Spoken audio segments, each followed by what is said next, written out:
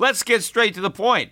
You want to grow your portfolio to deal with the rising cost of inflation, to pay off your debt or your mortgage, pretty much anything standing in the way of you and financial freedom, right? Well, with Yahoo Finance, you can get access to the news, data, and tools that you need in order to help you reach that financial freedom. And when it comes to your financial future, you think you've done it all. You've saved, you've researched, you've invested all that you can. And now you need to take those investments to the next level by using what every financial great uses. Yahoo Finance. For more than 25 years, Yahoo Finance has been the brand behind every great investor. They're the #1 finance destination, producing a holistic look at the financial news cycle, including breaking news, original perspectives, analyst ratings, independent research, customizable charts, and so much more. For comprehensive financial news and analysis, visit the brand behind every great investor, yahoofinance.com, the #1 financial destination. That's yahoofinance.com. What's the easiest choice you can make?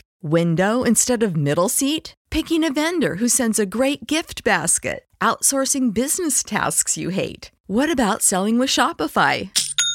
Whether you're selling a little or a lot, Shopify helps you do your thing, however you cha-ching. Shopify is the global commerce platform that helps you sell at every stage of your business. From the launch your online shop stage to the first real-life store stage, all the way to the did we just hit 1 million orders stage. Shopify's there to help you grow. Whether you're selling scented soap or offering outdoor outfits, Shopify helps you sell. Wherever and whatever you're selling, Shopify's got you covered. Sign up for a $1 per month trial period at shopify.com/try. Go to shopify.com/try now to grow your business, no matter what stage you're in. Shopify.com/try. Today's podcast was recorded yesterday. If you want to listen to my podcasts commercial-free the day I record them, go to peterschiff.locals.com and sign up. It only costs $5 a month. The Peter Schiff Show. Today's podcast is sponsored by Indeed. Indeed makes it easy to connect with your applicants. No need to install anything extra. Indeed's virtual interviews work from your browser. Start hiring now with a $75 sponsored job credit to upgrade your job post at Indeed.com/Peter. Offer good for a limited time. Today's podcast is also sponsored by Ladder. Ladder makes it fast and easy to get affordable term life insurance without leaving your home. Go to ladderlife.com/gold today to see if you're instantly approved. This morning, the U.S. government released its official report card on inflation. We got the April CPI number. Now, the consensus was for a big decline over the March number because March number was hot.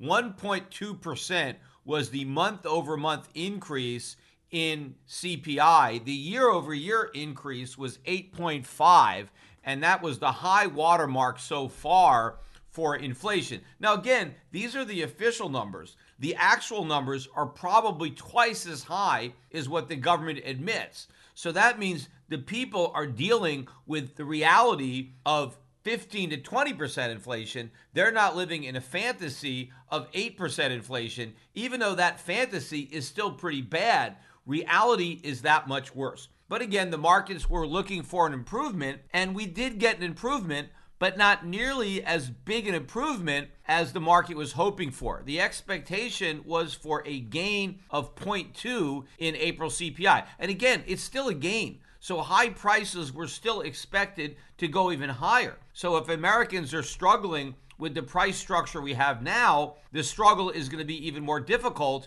if today's high prices continue to go up. And everybody expects that they will. Nobody is talking about reversing the tremendous gains in prices. Everybody is simply talking about slowing down future gains, but building on past gains. Well, we got the number, and it came out as up 0.3, 50% bigger than the 0.2% that was expected. But the real problem was the core, because the core number was supposed to go up by 0.4, and it went up by 0.6. Again, that's still a 50% miss, but the core CPI seems to be a lot more important when you strip out the volatile food and energy. And that, I think, really spooked the markets. Now, the year-over-year numbers have come down from the March peak. And that's the first time in many, many months that we've seen a sequential decline in the year-over-year. So the year-over-year CPI is now up 8.3%, and the core is up 6.2%. It was 6.5% in March. But this is still a big, big number, and there is no indication anywhere that the Fed has made any progress in its inflation fight. In fact, it hasn't even really begun its inflation fight. Even though we have a 50 basis point rate hike under the Fed's belt, we're at 75 basis points basically to 1%. In an 8% inflation world, even if that's a fantasy world, the rate is too low.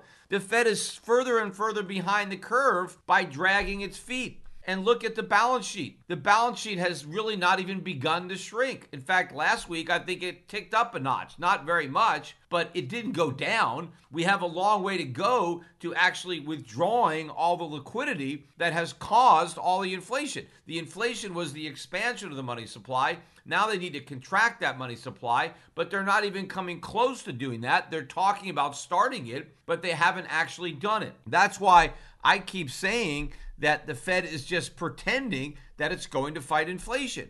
Because if it really wanted to fight it, it would be doing it. It wouldn't be talking, it would be acting. Rates would already be much higher. They wouldn't be talking about these future rate hikes. They would raise rates right now in the present. They wouldn't be talking about shrinking their balance sheet in the future. It would be shrinking right now. The reason they're not fighting inflation is because they can't, but they can't admit that, so they have to keep pretending they're going to fight it. And for now, the markets either believe the Fed or they're pretending to believe the Fed. And in fact, before we got these numbers, the markets were optimistic that we might get a benign number. Stock market futures across the board were trading with solid gains. I think about a 1% gain across the board from the Dow to the NASDAQ. Gold was up about 15, 20 bucks. Everything was higher going into this number. And when the number came out worse than expected, everything reversed. Stock futures sold off negative. Gold went negative. Now, gold actually ended up recovering most of those early morning gains, and it still closed with a nice gain, although that gain was not enjoyed by the gold stocks. Gold and silver stocks continue getting crushed with other stocks, even though gold itself is still hanging out. I think we're still above 1850. So gold is holding in strong, but gold and silver stocks are caving. Again, all because investors actually believe that the Fed is going to successfully fight inflation. It's not going to do either. It's not going to fight, and even if it fought, it wouldn't succeed. It would lose, but it's actually going to lose by default because it's not even going to put up a fight. That's how badly inflation is going to win. The market just hasn't come to terms with this reality. In fact, one of the reasons that the market is so convinced that the Fed is going to fight inflation is because they keep listening to what all these Fed governors are saying, and they believe them. I was listening to a roundtable discussion, I think it was a fireside chat with Minneapolis Fed President Neel Kashkari, who is the biggest dove on the FOMC, although that title may now belong to the newest Biden appointee, Lisa Cook. Now, I haven't actually read anything yet about Lisa Cook, but I know one thing about her. She's the first black woman to now be a member of the FOMC. So clearly, Biden is only considering black women for any of these jobs because he appointed the first black woman to the Supreme Court, and now she's on the court, and now he appointed the first black woman to sit on the FOMC. So I think that Biden is ruling out any male candidates or any candidates who are not black. So if you're not a black woman, don't even bother for applying for a key job. Clearly, he's not hiring the most qualified candidates. He's just hiring the most qualified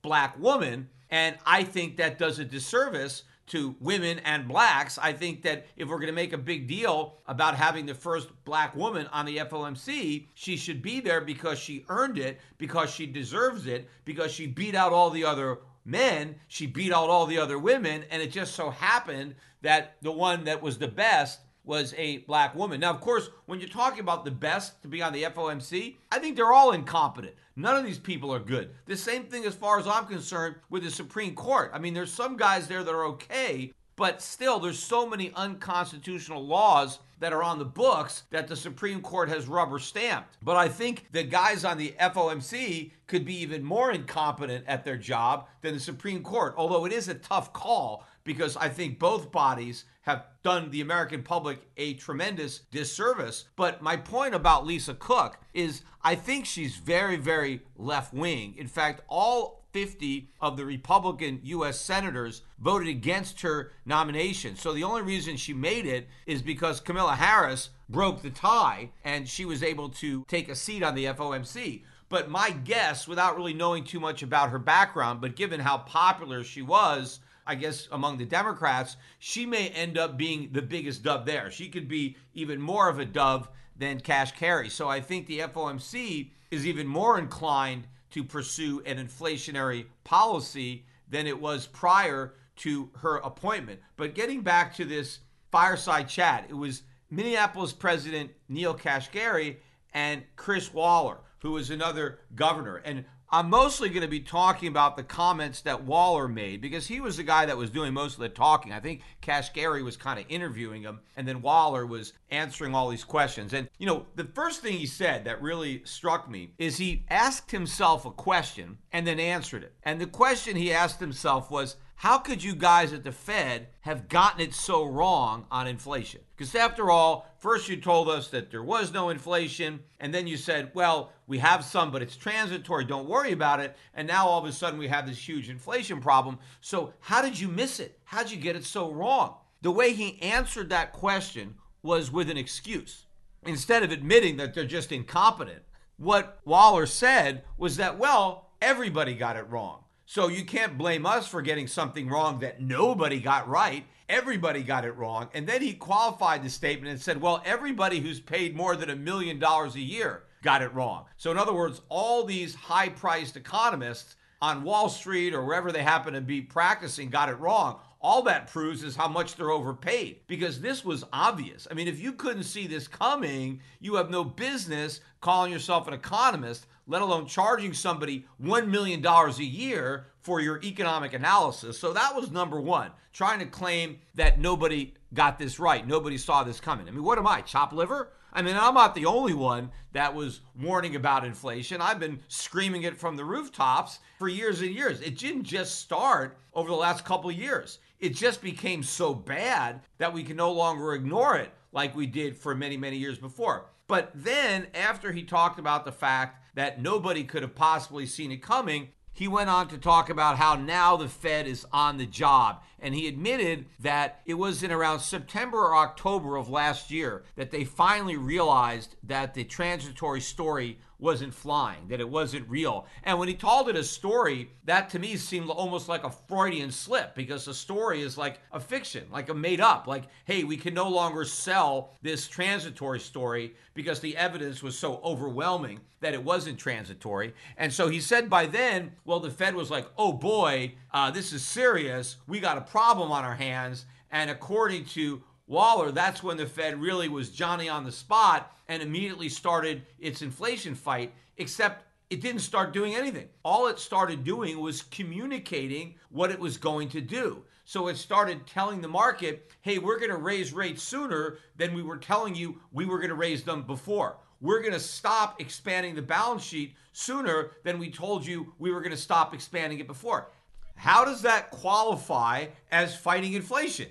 It just qualifies as talking about fighting inflation. But if you have a real problem on your hands, one that you have denied existed for many, many months, if not years, when you finally discover that you were wrong, you don't have enough time to just talk about what you're going to do in the future. You recognize that you made a mistake and you act as quickly as you can to rectify it. So back in October of last year, as soon as the FOMC realized that they were wrong, they should have immediately raised interest rates. They should have immediately stopped quantitative easing and started shrinking their balance sheet. They should have realized, oh my God, look how far behind the curve we are. We better start trying to catch up right now instead of allowing themselves to get further and further behind the curve by talking when they should have been acting. And again, the reason they were talking and not acting is because they can't actually act, because there is no way that they can fight this inflation. And that is the crazy part of what Waller was talking about,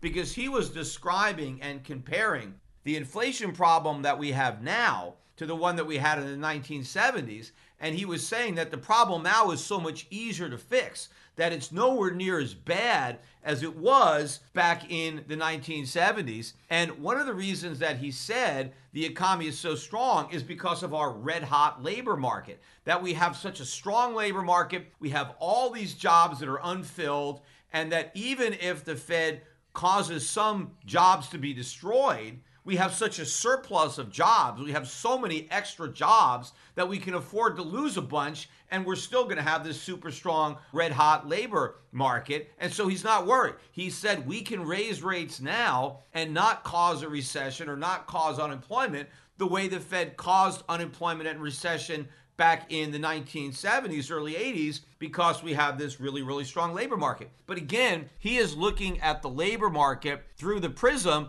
of 0% interest rates and QE. He's looking in the rearview mirror because we no longer have that monetary policy. All you have to do is look through the windshield and look at what's coming. It is going to be massive layoffs. I'm going to get to, again, the carnage on Wall Street, but these companies are imploding. A lot of them are going to go bankrupt. Massive layoffs are coming. And even the people that don't get laid off are going to cut back on their spending because they've been wiped out in the stock market. And so a lot of jobs are going to go away. All these open positions that are unfilled that he's talking about, companies are going to decide all of a sudden, hey, we don't need these people. Let's just stop looking for workers because you know what? We don't need them. We thought we needed them because we thought we had a strong economy, but we were wrong. We now have a recession, and so we don't need all those workers that we thought we needed, and so those job openings are no longer there. Meanwhile, a lot of people who weren't even in the labor force because they were making so much money trading stocks and cryptocurrencies, these guys need jobs. Also, a lot of retirees who were out of the labor force, but whose retirement income has been obliterated and the cost of living keeps going up. A lot of these guys are going to come off the sideline, back into the job game. They're now going to be unemployed. So the unemployment rate is going to spike very quickly.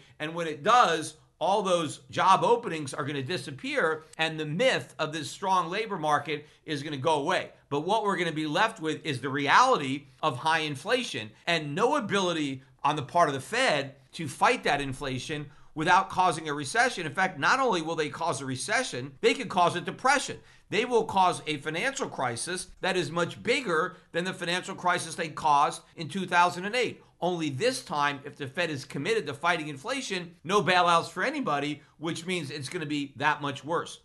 When you're running a small business, one of the hardest things to do is hire the right people. And that's especially true because when you hire the wrong people, it can turn into a real nightmare. And that's why you need Indeed. Indeed is the hiring platform where you can attract, interview, and hire all in one place. Instead of spending hours on multiple job sites searching for candidates with the right skills, Indeed can be a powerful hiring partner that can help you do it all. You can find great talent fast using time-saving tools like Indeed Instant Match, assessments, and virtual interviews. With Instant Match, over 80% of employers get quality candidates whose resumes on Indeed match their job description the moment they sponsor a job, according to Indeed data. What I like best about Indeed is how much they've simplified the hiring process. With Instant Match, as soon as you sponsor a post, you'll get a short list of quality candidates whose resumes on Indeed match your job description so you can immediately invite them to apply.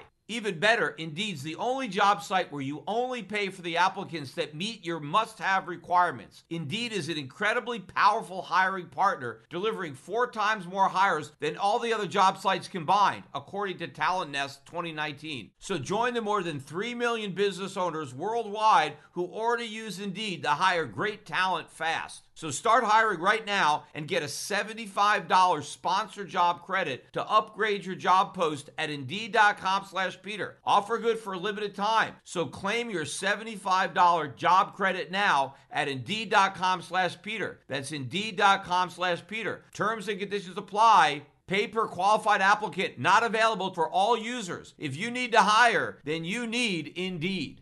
Another big difference that Waller pointed out that in his opinion puts the Fed in a much better position now than it was when Paul Volcker was the chair back in 1980 is the fact that the Federal Reserve has so much more credibility on fighting inflation now than it had back in 1980. How does he figure that? I mean, how does the Fed have any credibility in inflation fighting when it hasn't even fought inflation? It's been denying inflation existed. In fact, according to the Fed, for the last 5 or 10 years, there wasn't enough inflation. Its goal was to create more inflation. So how does Waller think the Fed has any credibility in doing something that it has never even done? Now, when he talked about the problem the Fed had in the 1970s, he said, well, by 1980, when Volcker came around, we had 10 years of inflation, and so the Fed lost its credibility on fighting inflation because we had it for so long and the Fed hadn't successfully fought it. He claims that we've only had our inflation for about a year, and so we don't have this baggage of having had a 10-year inflation problem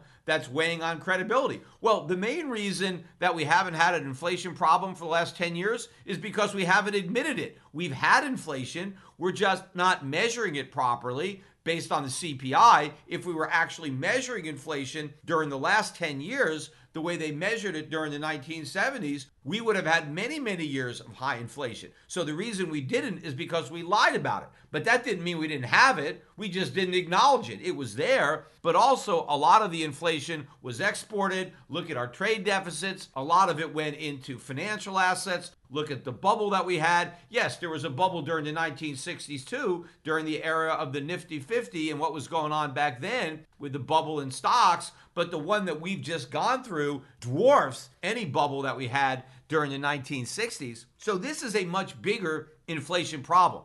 The fact that Waller thinks it's no big deal that there was a much bigger problem in the 70s than the one we have now shows you how little the Fed actually understands the economy that we have now, let alone the economy as it existed back in the 70s and early 1980s. The fact of the matter is the economy was actually in much better shape back then. Back in 1980, America was the world's largest creditor nation. We're now the world's largest debtor nation.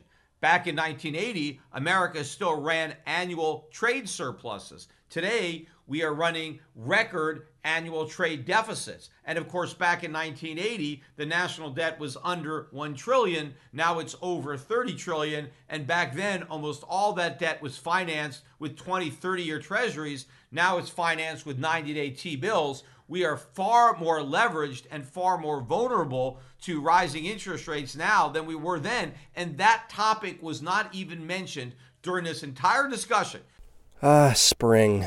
Nothing like the world progressing towards summer to inspire your own progress. That's what life's all about. In your career, relationships, and your finances. Let's talk about that last one. With the Chime Secured Credit Builder Visa Credit Card, it's easy to start building credit with everyday purchases and regular on-time payments with no annual fees or interest. So your weekly grocery run can feel even more productive, and that morning coffee can taste like a little victory. And if your credit scores grow, so could your opportunities to get lower rates on loans. Like for a new ride or finally having a home to call your own. Sounds like progress, right? With Chime Secured Credit Card, you can start improving your credit scores right away. Get started today at Chime.com/build. That's Chime.com/build. Chime. Feels like progress. The Chime Credit Builder Visa Credit Card is issued by Bancorp Bank N.A. or Stride Bank N.A. Members FDIC. Out-of-network ATM withdrawal and OTC advance fees may apply. Terms and conditions apply. Go to Chime.com/disclosures for details.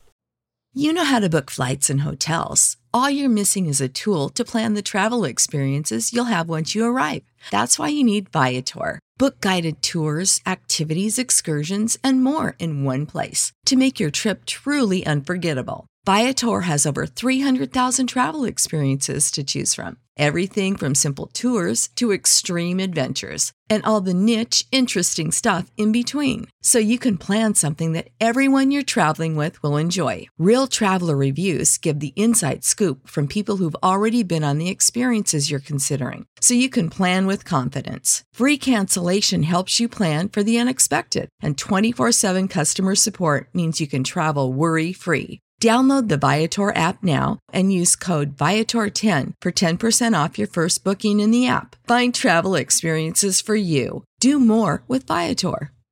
What's the easiest choice you can make? Window instead of middle seat? Picking a vendor who sends a great gift basket? Outsourcing business tasks you hate? What about selling with Shopify? Whether you're selling a little or a lot, Shopify helps you do your thing, however you cha-ching. Shopify is the global commerce platform that helps you sell at every stage of your business. From the launch your online shop stage to the first real-life store stage, all the way to the did we just hit a million orders stage. Shopify's there to help you grow. Whether you're selling scented soap or offering outdoor outfits, Shopify helps you sell. Wherever and whatever you're selling, Shopify's got you covered. Sign up for a $1 per month trial period at shopify.com/try. Go to shopify.com/try now to grow your business, no matter what stage you're in. Shopify.com/try. You have them talking about a comparison between the inflation now and the inflation back then and what the Fed has to do to contain it, and how the Fed has a much easier job now, that it's nowhere near as difficult as it was when Volcker was there, because Volcker had to raise interest rates up to 20%. We don't have to do that this time because we have so much more credibility. But even if we had to go to 5%, let alone 10 or 20%, even 5% is too much for the economy to bear. I don't even think the economy can handle 2%, because it couldn't handle 2.5% in the fourth quarter of 2018. That's why the Fed stopped hiking back then. Well, if it couldn't handle 2.5 back then, it can't possibly handle it now when we have so much more debt. That's why I don't even think we can handle 2%. The Fed says it's going to go up to 2 to 3%. That's not even enough to do anything about the inflation we have now, but it's more than enough to crash the economy, because that's not enough heroin for this heroin-addicted economy. The economy needs a certain amount of QE and 0% interest rates because it's so levered up, and even if it gets slightly less drugs than it needs, it goes into a convulsion. We have withdrawal, and that's just begun. But in addition to saying that he's not worried about a repeat of the 1970s, because we're in such great shape now with this super strong economy, so he's not worried about the type of recession that we had in the early 1980s, because the Fed can fight inflation without hurting the economy because it can take the rate hikes. He also said that we don't have to worry about any comparisons to the real estate bubble, that it's nothing like it was in 2006 and 2007, that the real estate market is in good shape. People put large down payments when they bought their homes. There's a lot of home equity. It's not like the days of the last housing bubble of the 2000s when people had nothing down and liar's loans and teaser rates and adjustable rate mortgages. So everything is great. The problem is, back then, during that housing bubble, nobody was worried about those things. I remember when I was warning about the problems of zero down and no doc loans and liar's loans, no one at the Fed was worried about it. It was only after the fact, after everything collapsed, that they then said, oh, I guess these things were bad. So the Fed never recognizes the problem in the market when the bubble is still inflating. It always only recognizes it with the benefit of hindsight once the air has come out. So it's doing the same thing now. It's making the same rationalizations that it did back then. And in fact, I remember back in that bubble, people kept saying we don't have to worry about mortgage debt because everybody has so much home equity. Well, the home equity is a function of price. If real estate prices go down, the home equity vanishes. And the same thing is going to happen this time. If we get a big drop in real estate prices, the home equity goes away. And when people don't have any home equity, they don't make their mortgage payments, especially if their mortgage payments go up, because there still are a lot of people with adjustable rate mortgages. And one of the reasons that the average home buyer put up a larger down payment is you had such a large percentage of the homes that were bought for all cash, no mortgages at all, because they were bought by investors. So if you strip out that, the average individual who bought and occupies his own home barely has any skin in the game because they couldn't scrape up much of a down payment. And so they're going to be negative equity pretty quickly. But also, just because a lot of these private equity funds like BlackRock, they bought real estate without any mortgages, that doesn't mean they didn't borrow the money to then buy the property. They just didn't use a mortgage. They used cheap credit and they got loans, and now they bought up a bunch of houses. That doesn't mean these houses aren't going to get sold. In fact, it may be even easier for these companies to unload because they don't have any mortgage debt. They may just say, you know what, we got to blow out this portfolio of rental homes. Our rates have gone up.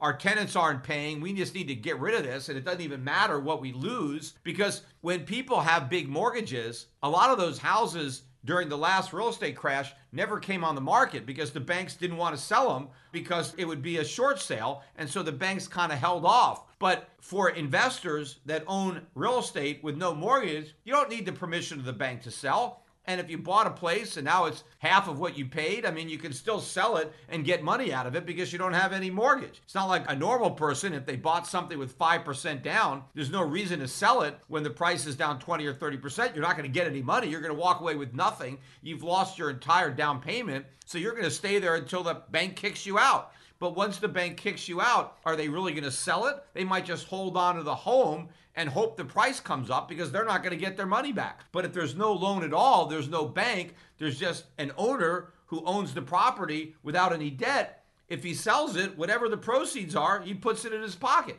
So we actually may have more homes for sale in the next downturn than the one we had in 2008. So again, the Fed is whistling past this graveyard. It thinks the U.S. economy is in this super strong position. It's wrong. It's just as wrong in overestimating the strength of the economy as it was in underestimating the resilience of inflation. It thought inflation was transitory. It was wrong. It thinks we have a strong economy. It's wrong. Just like it was wrong to think that the subprime market was contained. The Fed has been wrong about everything, which is so amazing in that Waller can claim that the Fed has so much credibility. For what reason? What has it done? I don't know why it has any credibility. Now, it does for some crazy reason, but one of the points that Waller made as to why the Fed lost credibility in inflation fighting is that Waller said, they would start an inflation fight, but then unemployment would pick up, the economy would turn down, and so they would abort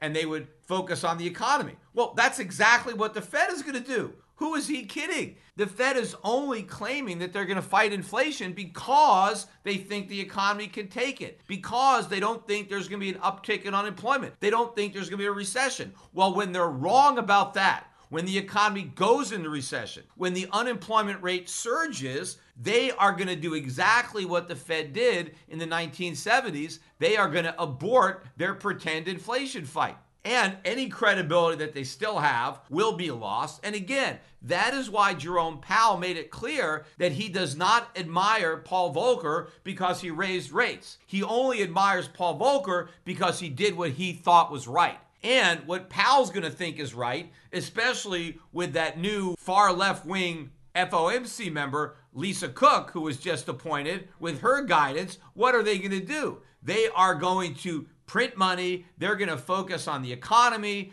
jobs. They're going to say jobs are more important than inflation. The economy is more important. We can't have a recession. We can't have unemployment. We can't just die on this false altar of inflation fighting. In fact, what will they do? They will go back to stimulating the economy. And how will they fight inflation? They'll leave that up to Congress with price controls.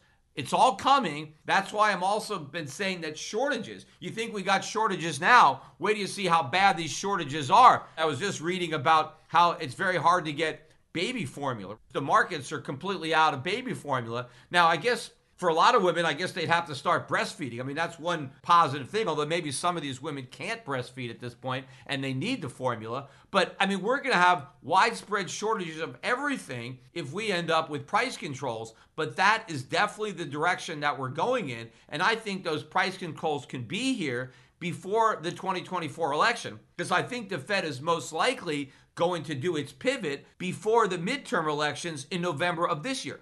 And of course, it's not just the FOMC members who are overestimating the strength of the U.S. economy. Joe Biden never misses an opportunity to claim credit for this red-hot economy, this booming labor market. I was listening again yesterday to a speech he was making in which he credited his policies for this booming economy, for the strongest job creation in history of any president. He said that his policies were responsible for all this job creation, that he built this recovery from the bottom up, just all this nonsense because Joe Biden hasn't built anything. His policies haven't done anything except make the situation worse. The reason that we have jobs being created during his presidency is because those jobs were temporarily put on hold before he became president. We shut down the economy due to COVID, and so we told businesses to temporarily furlough their workers. The workers went home where they were in quarantine, supposedly riding out COVID.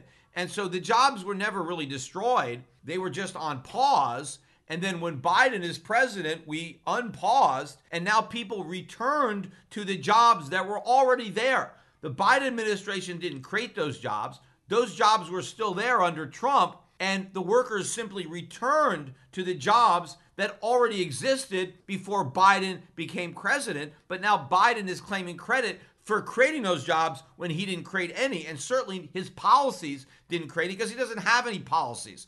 All Biden did was spend more money. He passed this deficit spending. The Fed printed up a bunch of money, and we mailed out checks. And that's inflation. So the only thing Biden is responsible for is inflation. He's not responsible for a recovery. He's not responsible for prosperity. He's not responsible for jobs. But one thing that is going to happen, in part because of Biden's policies, but not 100%, is a lot of the jobs that were restored in the first half of his presidency are going to be lost again. Only this time, they're going to be lost for good.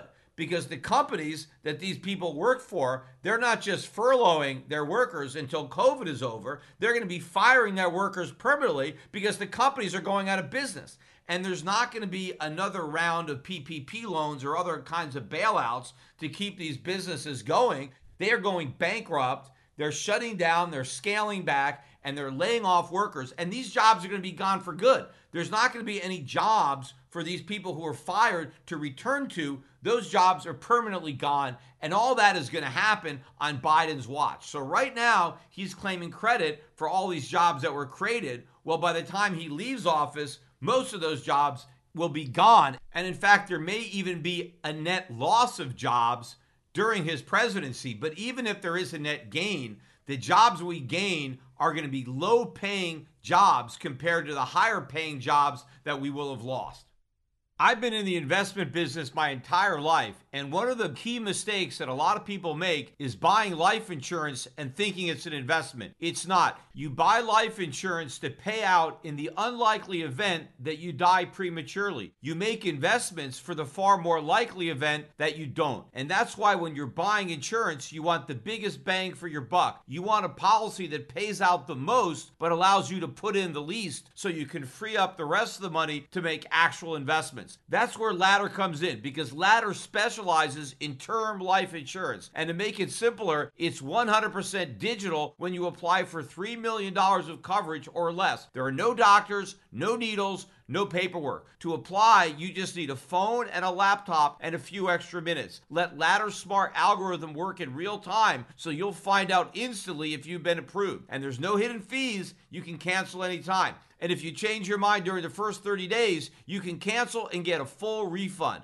Ladder's policies are insured by issuers with long proven histories of paying claim. And since life insurance costs more as you get older, now's the time to cross it off your list. So go to ladderlife.com/gold today to see if you're instantly approved. That's ladderlife.com/gold. LADDER life.com/gold to see if you're instantly approved. But I want to circle back and go over what happened in the markets. As I mentioned at the beginning of the podcast, before we got the release of the inflation numbers, the stock market, the gold market was way up. And then the numbers came out and everything sold off. And while gold managed to recover most of its losses from its morning rally, Gold was up about $14 on the day. We closed at 1854. The stock market continued to make new lows throughout a choppy trading session, but we ended up closing pretty much on the lows of the day.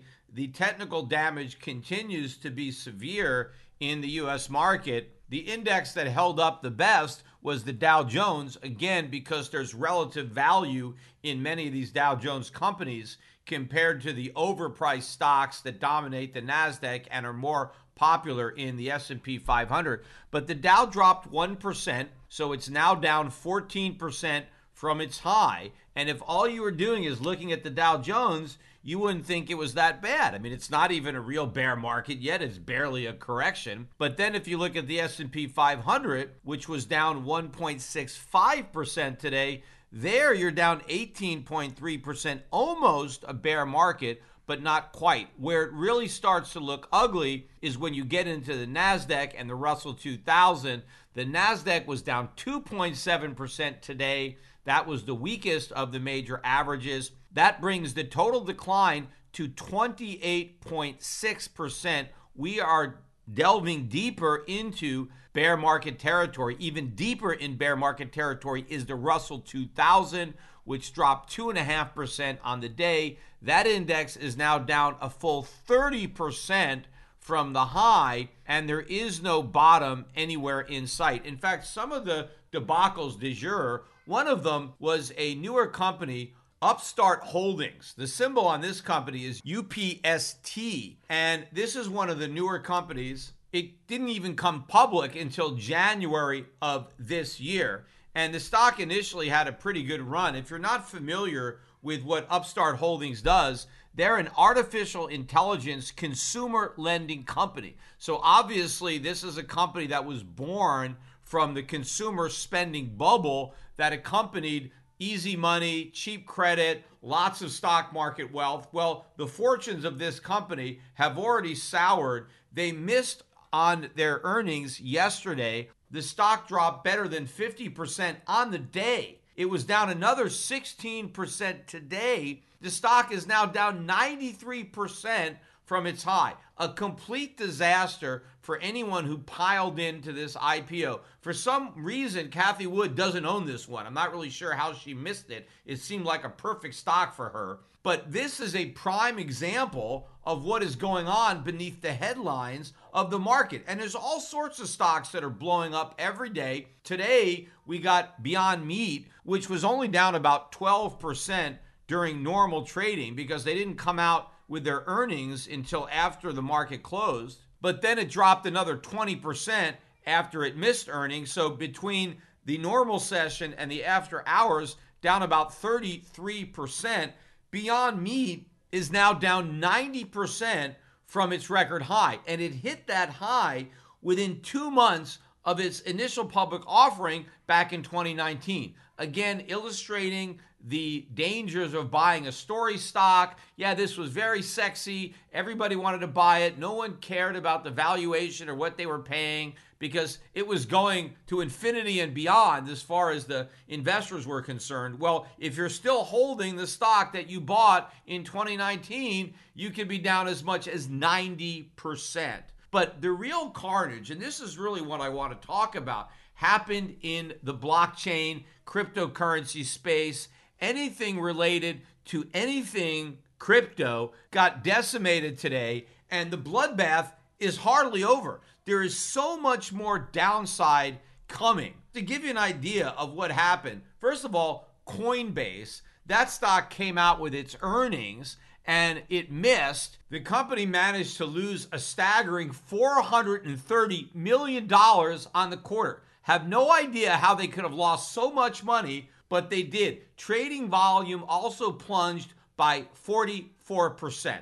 So the stock dropped another 27% on the day. It's down better than 85% from its highs. You know, the crazy part about it is when the stock was down about 25%, Goldman Sachs came out and downgraded the stock from a buy to a neutral. That is typical Wall Street behavior. They wait until the stock has completely imploded before going from a buy to what is effectively a hold. That's what a neutral is. They don't even have the guts or the integrity to put a sell on the stock. They just put a hold on it. Hold what? 85% of it is evaporated. There's barely anything left to hold on to. But this is how Wall Street operates. In fact, the most amazing aspect to me of the crypto bubble is that the smart money got in at the top. In other words, the dumb money. Wall Street got in at the end. The small investor, the little guy, bought into Bitcoin a decade ago. Wall Street didn't discover it until the last year or two. And so Wall Street was actually the exit strategy. But unfortunately, Wall Street actually invested money for the little guy.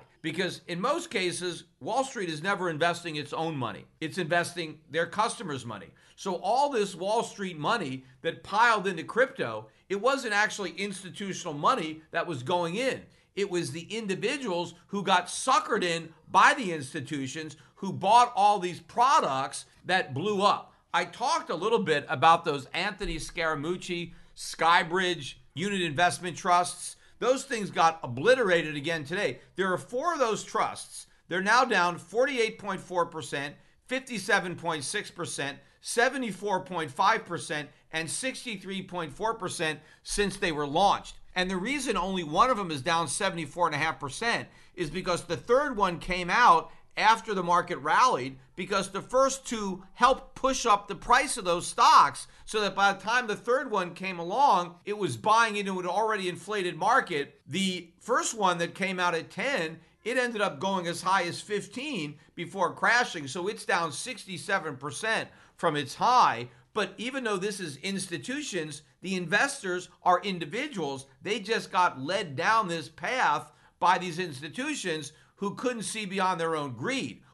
When you need mealtime inspiration, it's worth shopping Kroger, where you'll find over 30,000 mouth-watering choices that excite your inner foodie. And no matter what tasty choice you make, you'll enjoy our everyday low prices, plus extra ways to save, like digital coupons worth over $600 each week. You can also save up to $1 off per gallon at the pump with fuel points. More savings and more inspiring flavors make shopping Kroger worth it every time. Kroger, fresh for everyone. Fuel restrictions apply.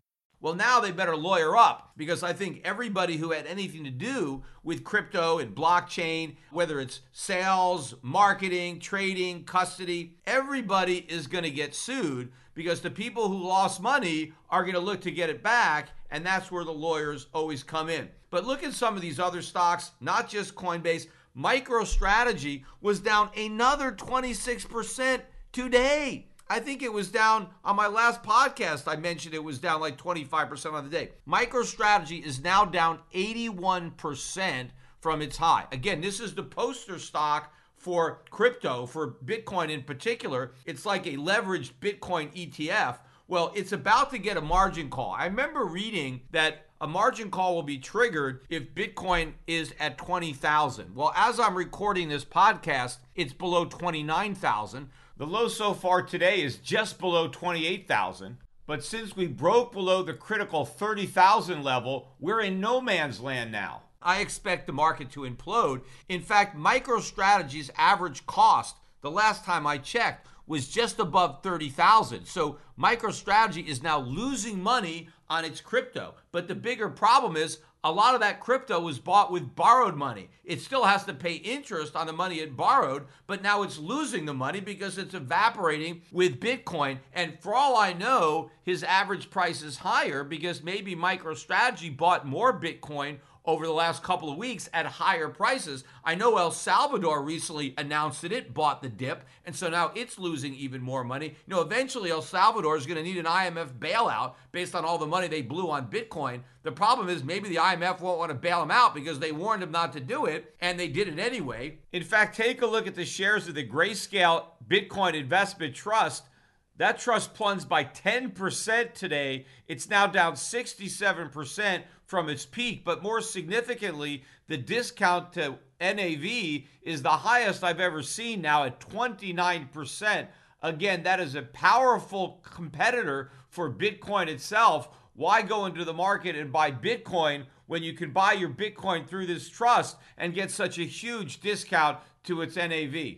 Of course, a major shareholder of the Bitcoin Investment Trust is the ARK Innovation ETF. That ETF was down another 10% today. That stock is now down 77% from its highs, and it's still falling. Now, look, I have been warning everybody on this podcast what was going to happen to this fund, and it's playing out right before your eyes. We are nowhere near the bottom. I watch it on CNBC. All they talk about is bottoms, bottoms, bottoms. You think you're at a strip club. There's so much bottom spotting going on at CNBC. Look, we're not at a bottom.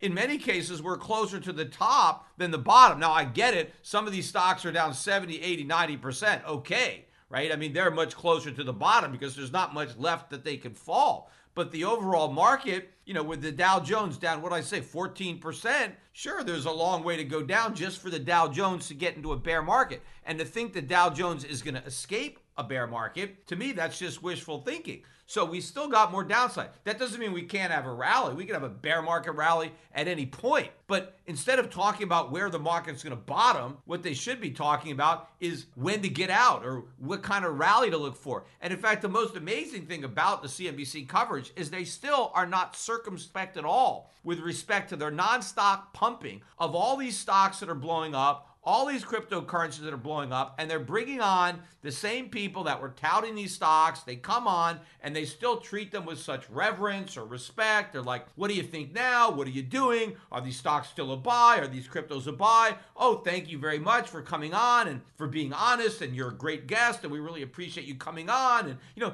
they don't hold them accountable at all for everything they said blowing up, for everybody losing all their money or most of their money. They will eventually lose all their money. But these guys have just as much credibility somehow as they had when Bitcoin was at 60,000 as they do when it's back below 30,000. And they were touting all these stocks. Coinbase was supposed to be a blue chip stock, like the equivalent of an IBM or some other stock like that. There's nothing blue chip. There's no blue chips in crypto at all. All this stuff was highly risky. In fact, the thing about the ARK ETF, the point of an ETF is to diversify so you can get out of single stock risk, right? You don't want to have just one or two stocks because something might go wrong. So you want to diversify to eliminate that single stock risk. Well, what kind of diversification was achieved with the ARK Innovation ETF? Nothing. Because if all your stocks are overpriced crap, if you just diversify in a bunch of overpriced stocks, there's no diversification at all.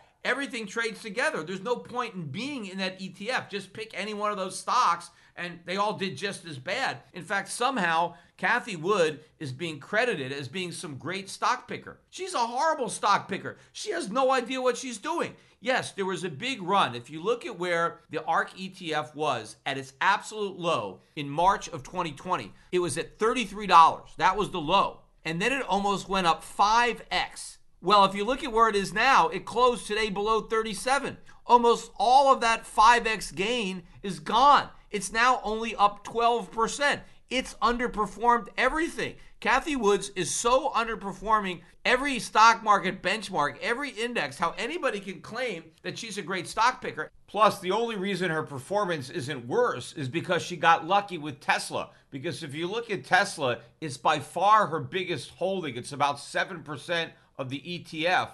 Tesla, even though it's off its highs considerably, is still 10 times higher than its March 2020 low. So even with that 10x performance of their number one position, the fund is still horribly underperforming. And in fact, I listened to an interview, and just like Biden wants to blame Putin for inflation, Cathie Wood wants to blame the Fed and short sellers for her bad performance. She's not accepting any responsibility for lousy stock picking, overpaying for a bunch of crap, and being blinded by a bubble. No, she didn't do anything wrong. None of it is her fault. It's all the Fed's fault for raising interest rates. It's the fault of all these short sellers for shorting these stocks.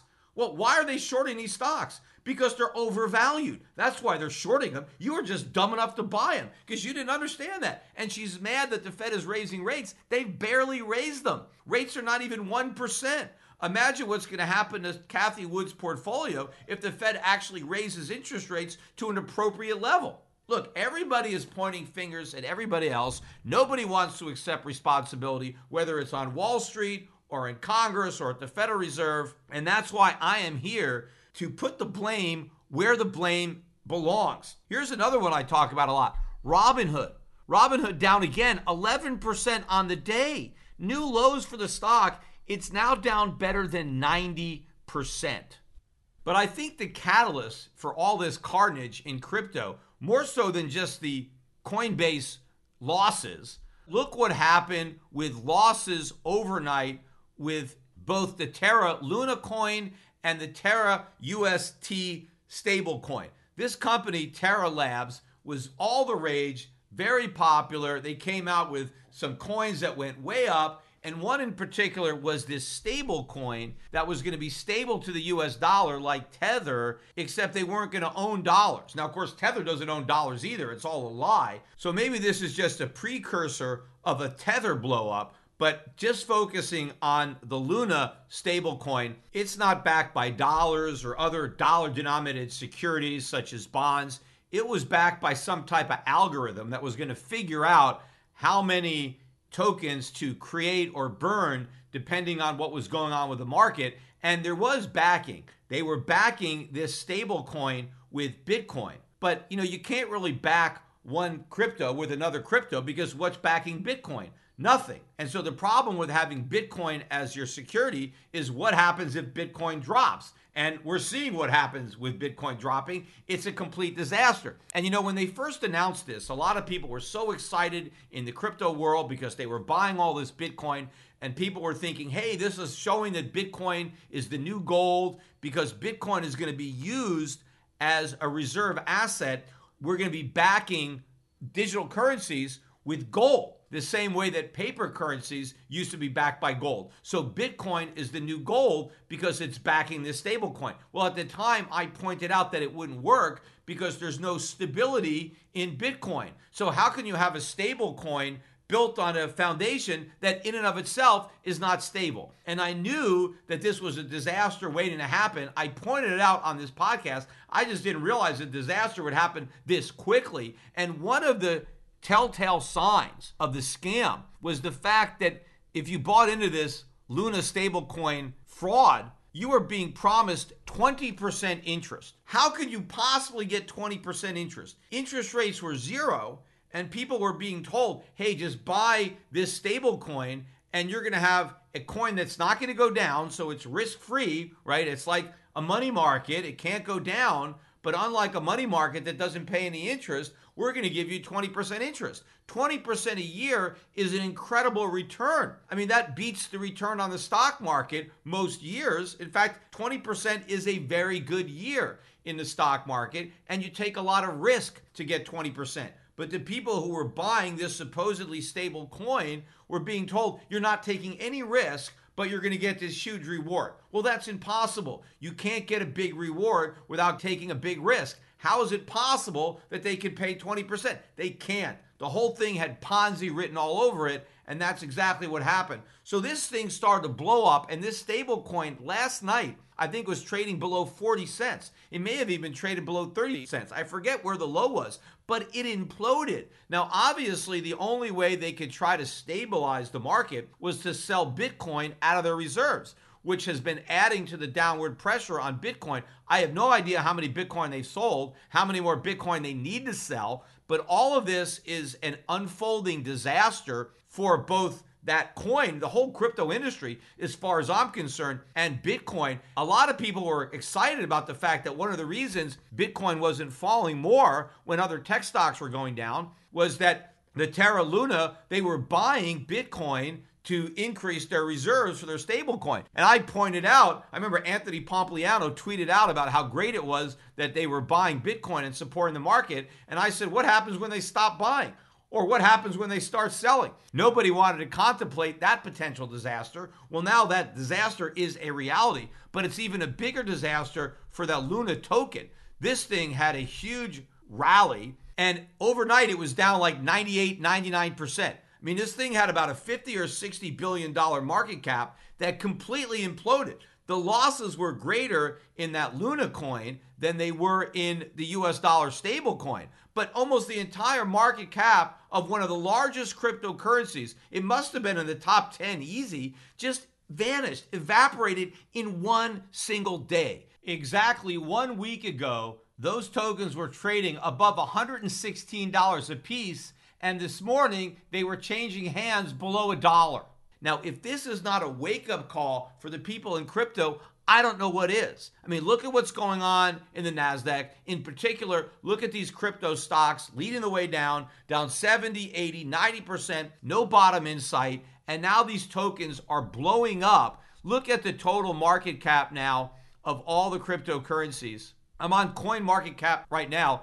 We're below 1.25 trillion. We were almost at 3 trillion at the peak. So we have a 60% decline in the market cap of all of crypto. By the way, there's now better than 19,412 tokens to be exact on last count, but they're blowing up. Bitcoin, as I am speaking, is about 28,700. Ether is barely above 2,000 at 2,063. I think the support for Ether is going to come in at around 1,800, and I would expect that support to be tested tonight, which means we have quite a bit more downside tonight in Bitcoin. But I can't think of any reason why support would hold. I think a lot of people who have been hodling are going to start selling, especially if you look at the Coinbase announcement. I didn't even mention this fact. I just remembered it. But in addition to the bad earnings, Coinbase actually had to amend its filings to warn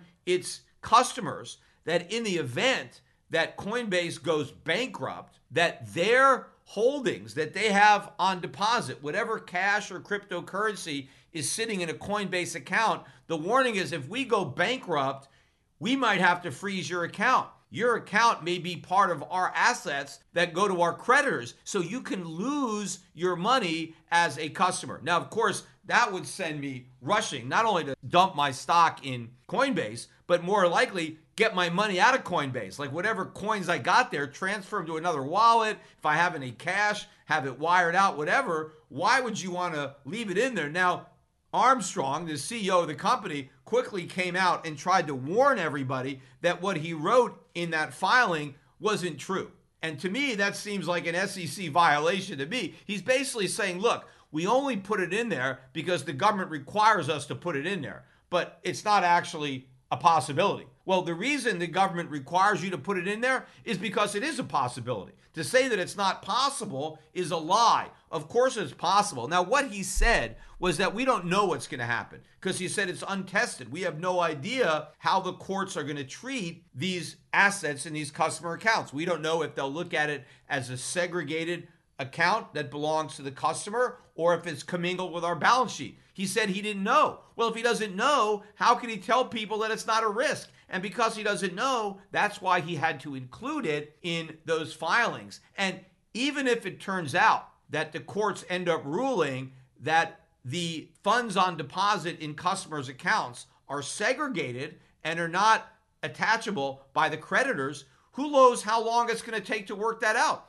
What if everybody's Coinbase account is frozen for several weeks or several months? Who knows? Maybe even several years. If you have no access to your account, maybe you can't even trade in your account. As crypto prices are imploding, maybe by the time you have access to your coins won't have any value anymore. And so what good will it be if you have access to crypto that has no value? Maybe the only thing that will have value will be the cash. But maybe you want to do something with that cash. Inflation is going to destroy the value of that. And if it's tied up in a Coinbase account in litigation, you lose access to that. So all of this bad stuff is happening. The market, to me, has got so much bad news. It's got nothing going for it. I think it's a race to get out. I think the big money, the whales, I've been saying this on this podcast, judging by how they're throwing money around Puerto Rico and overpaying for everything. Anybody who knows anything is getting out. And all the big guys are trying to do is keep the little guys from jumping ship. It's all a bunch of propaganda. It's all a bunch of pump,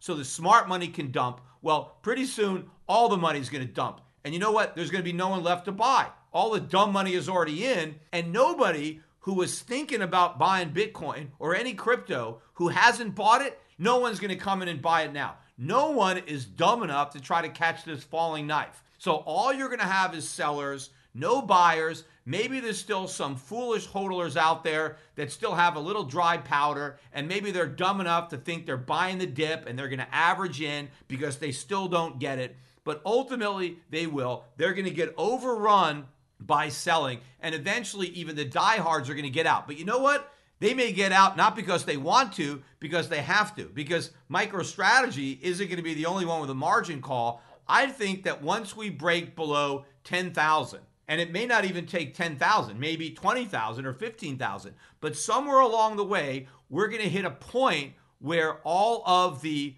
lenders who have loaned money against crypto collateral are going to be calling in those loans. They're going to be asking the borrowers to put up more collateral, and they're not going to have it. And that means the collateral that they did post, their Bitcoin or their Ether, whatever the currency they have, it's all going to get sold. Into what? Into a vacuum. There's not going to be anyone there. So the margin calls are going to exacerbate the decline. And normally in stock market, when you have a big decline, one of the reasons that the market stops going down is the shorts cover. Well, I think there are some shorts in Bitcoin, but there's not that many. There's not a lot of shorts to cover. So there's nobody that's going to buy. This thing is just going to implode, especially when you add in all the forced liquidation. So that's why I've been telling people, look, rather than waiting until you're forced to sell, just sell now. I mean, it's much better getting out at 28,500 when the market's not imploding than being forced out at 5,000. I mean, do you want that? I mean, in the long run, yeah, because it's going to zero.